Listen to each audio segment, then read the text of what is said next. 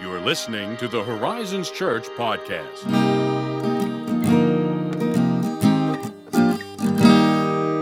Good morning. How you doing, man? How you doing? I'm doing well. Good. The way your voice sounds right now Yeah? sounds like I'm about to start listening to like a relaxation meditation thing. Well, as it happens, I've taken over the station when Frasier leaves. That's a joke that 2% of our listeners are gonna like.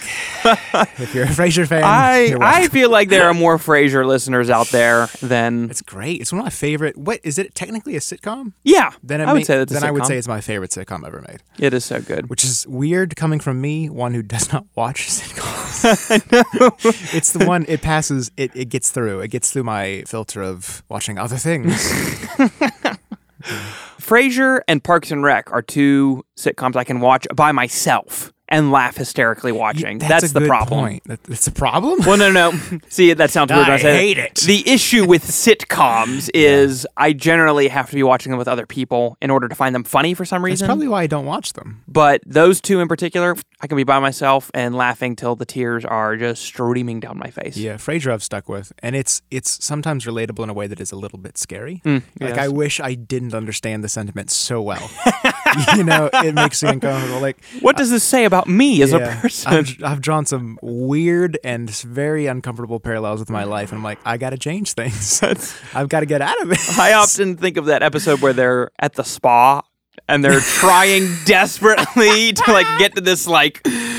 I don't even remember what the level is that they're this thinking. Mythic level, this premier membership sort Yeah, of thing. and I'm like, yeah, because I want to advance through, the tears of whatever, and then it turns out, of course, it's just the back alley. Just they walk out into I love that episode so much. so good. It is. Anyway, today we're on to things that are completely unrelated to that, unless you count like ascending through the tier of the Apostles' Creed. Well, we are nearing the end. We're nearing the upper echelon of tears. That is the upper echelon of tears. I don't know if I really said that in a way that made grammatical sense. I saw the opportunity and I took it. I am glad you did. We are going further up and further in. We are. That's what we're doing. Yeah, we're almost finished, and we'll just get into today's article then. Today's article in the Creed is, I believe in the forgiveness of sins. That's nice. Yeah, I mean, that's it is excellent. nice. That is excellent. That is good news. It's the only reason the rest of it matters. If we didn't have that, it would be like, all these things are true, and literally you're damned. Yeah, exactly. It would be all these true things that you don't get to have any part of. Yes, that's correct. So it's really good news. It's really good. It's the linchpin that pins us to the rest of the creed. Yes, so already this entry in the Creed assumes a few realities. It assumes, one, that we are sinners who need forgiveness, both from our neighbors and from God more specifically, as you have alluded to with your linchpin comment, that we need, Glad we're let's pulling that back assume in. some things. Yes, we need that. But it also assumes that, two, we can receive that forgiveness, because that's another problem is, you may need forgiveness, but... Yeah, it doesn't matter if you can't get it. Yeah, you need it, but I'm not giving it. That's where this article is really handy. Yes, it is. So the thing that is kind of up in the air as far as this article goes is that the Creed doesn't explicitly tell us how to be forgiven, which is, again, that's pretty important, in the grand scheme of forgiveness. You need to know how to receive it, and you actually have to get to a passage like 1 John 1:9 to get that answer, which, of course, if you've been in the church, you know that reads, if we confess our sins, God is faithful and just to forgive us our sins and cleanse us from all unrighteousness. So that forgiveness of sins hangs upon our confession of sins. It's not an automatic rollover. Right. It's not as if just God's like, all right, forgiveness. You get forgiveness and you get forgiveness and everyone gets forgiveness. There's this moment where we have to agree with God and say, yes, when what you say is wrong, what you say is sinful, and we will confess that we have done those things, and then he will forgive us. Right. And the thing about forgiveness, which I mentioned in a recent message actually on the death of Christ, if you are a Horizons attender. I was there. Well, you were there. I heard it. I was there in a different campus. A different campus. And then I also heard that message. That's how it works. Yes. If you remember that, is that forgiveness comes at a cost to somebody. So in other words, it's not free in the sense that God just gives it and that's, nothing changes and nobody's absorbing anything because of that. In God's case, because he is perfectly just and cannot simply, quote unquote, overlook sin, he has to be willing to absorb the penalty and debt if he's truly going to forgive it, which is exactly what God the Son does when he goes to the cross, which is what we've talked about in the early articles of the Creed. We talked about how he suffered under Pontius Pilate, was crucified, died, and was buried. He became sin who knew no sin, as Paul says in 2 Corinthians. He took our record of debt and nailed it to the cross, as he says in Colossians 2, and therefore God is just to forgive us our sins. Yeah, I think, one thing I find about this that could feel a little odd is the Creed often seems especially specific. Yes. Clarifying wrong thinking or heresy of the time. Yes. And other times, like now, it feels deceptively simple. Yeah. Why not take the time to add a clause or addendum like, I believe in the forgiveness of sins through Christ, or something to at least say, this is not by my own efforts, not my human efforts. Because I think you can know that truth and then still get caught up in this like impulse to make up for it somehow. Right. I mean, is that just a recent pitfall that we find in Christianity, that we have to like negotiate forgiveness in our own minds? I think that is a great observation. And I think the short-ish answer is that I don't know that the church fathers who were authoring this creed were dealing with those specific issues what you just laid out. So as an example of how this works, okay, we'll take Augustine as an example. This is one that just popped into my head because I love Augustine and I will use him at any point I can.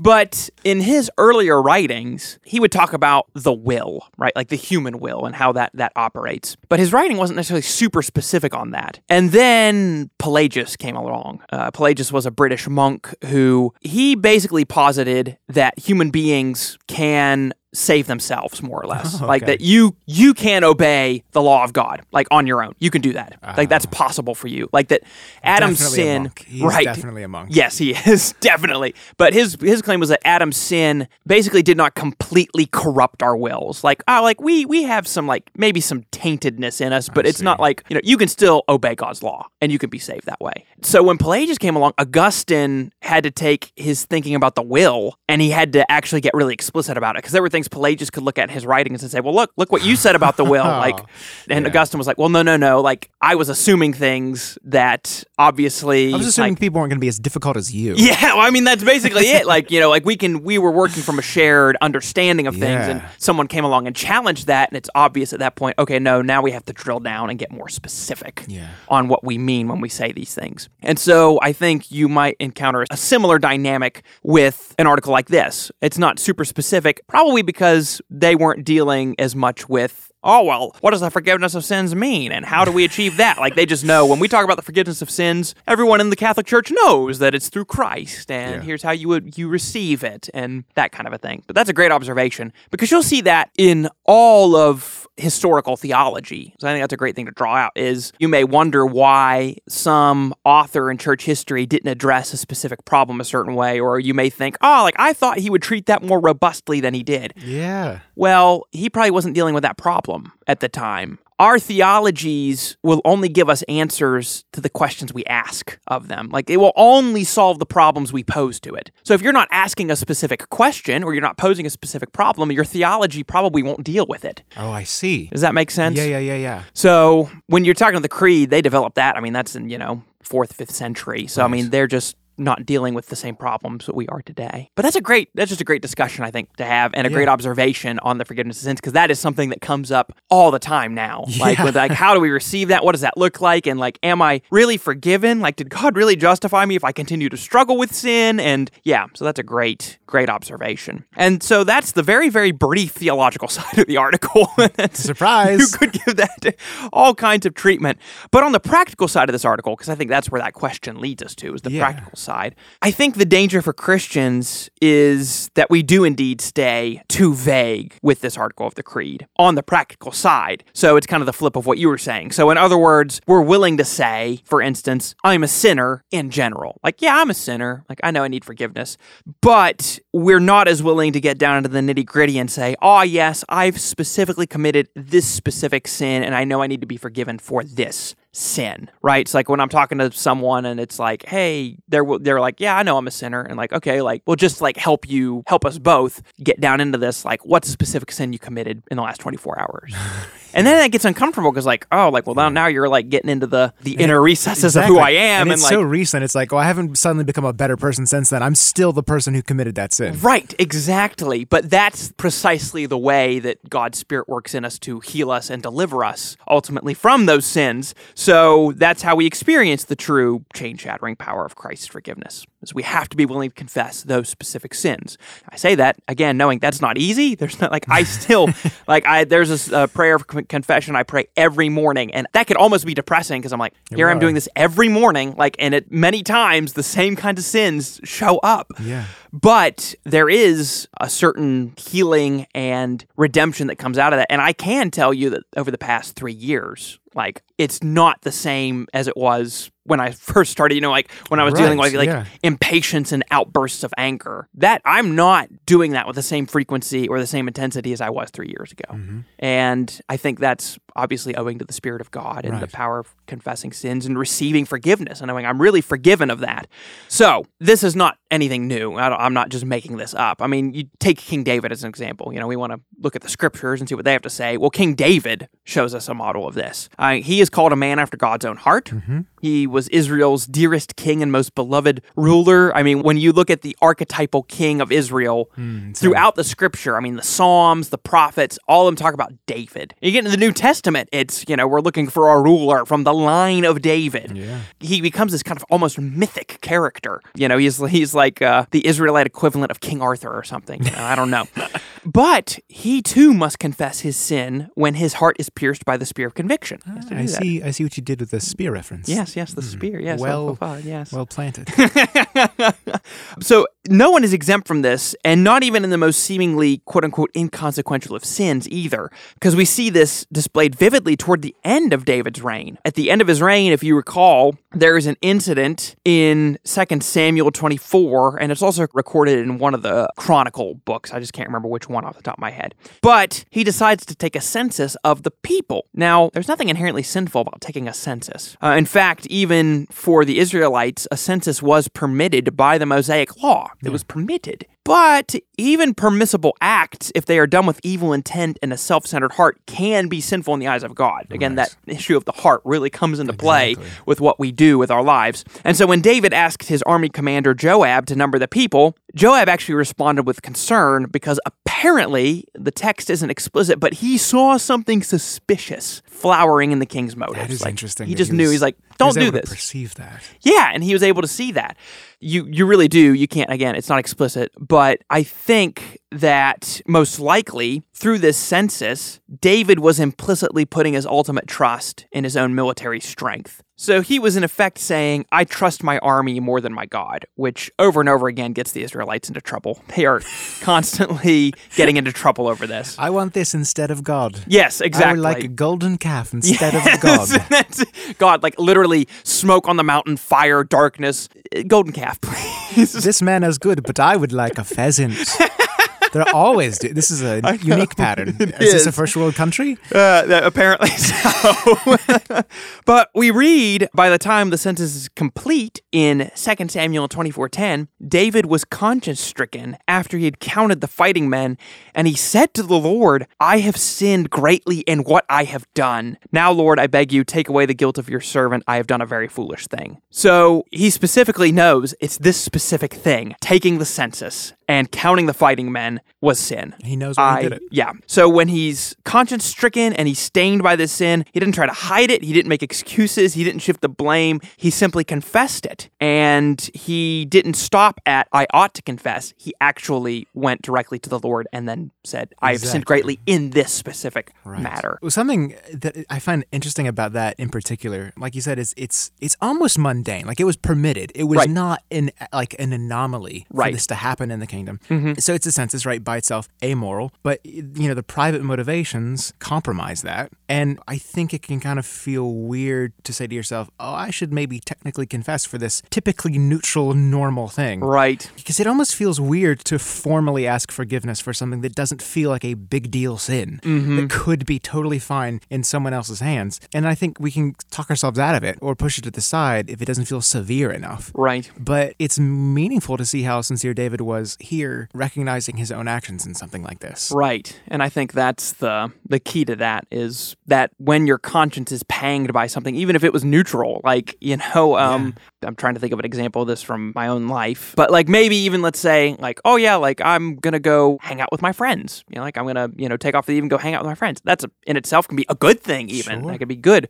But if I did that and left Morgan, high and dry in a situation, she's like, hey, I really need help tonight. I was counting on you being here. And I'm like, nope, sorry. I'm not going to do that. I'm out of here. See you later. That's something I'm going to need to confess to God and to her because I left her hanging high and dry. Yeah, good point.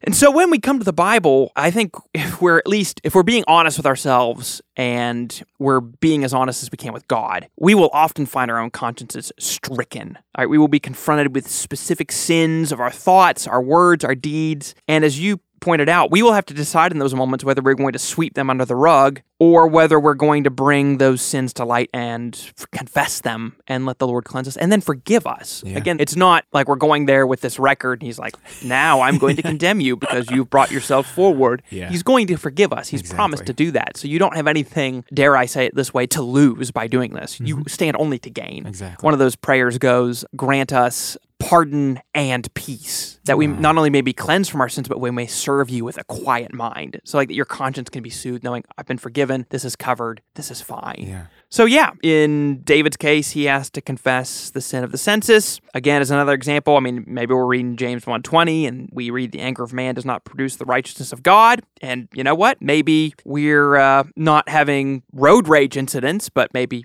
more like me, we're expressing our anger with this sullenness and this kind of, I want people to feel bad for me, pity me and admire me for how wrong I've been, That's still the anger of man that doesn't produce the righteousness of God, just flowering in a different way. And so we need to move again from the general, God, I'm a sinner, forgive me, to God, I've expressed the anger of man in these specific ways. Will you forgive me? Strengthen me to walk in the power of your Spirit. Simple, specific confession. Yeah. That's it. And here is the thing. We are not necessarily guaranteed our neighbors will forgive us if we sin against our neighbors. Oh, sure. That's not a guarantee, right? We still have a responsibility as Christians to confess our sins when we do wrong our neighbors, but we're not guaranteed they will forgive us.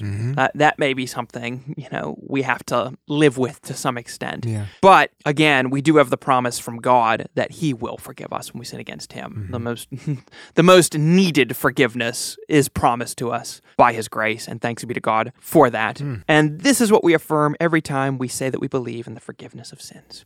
Wow. Bada bing, bada boom. And much more, but you can only have so much time in a podcast episode for the definitive exposition of this article of the Creed. Yeah, answered all questions. Yes, all questions answered here, each episode. That's right. That's Augustine what we would be you. So proud. Yeah. You clearly thought through it all, he would say.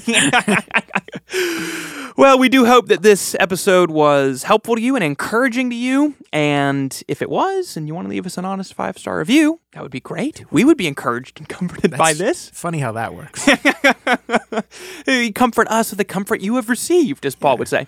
No, but if it was helpful and you want to share it, that would be awesome. If you have questions on this or any other topic, you can email us at podcast@horizonschurch.net. You can interact with us on social media. And that's really about the stretch of it. So thank you as always for listening, and we'll catch you next time.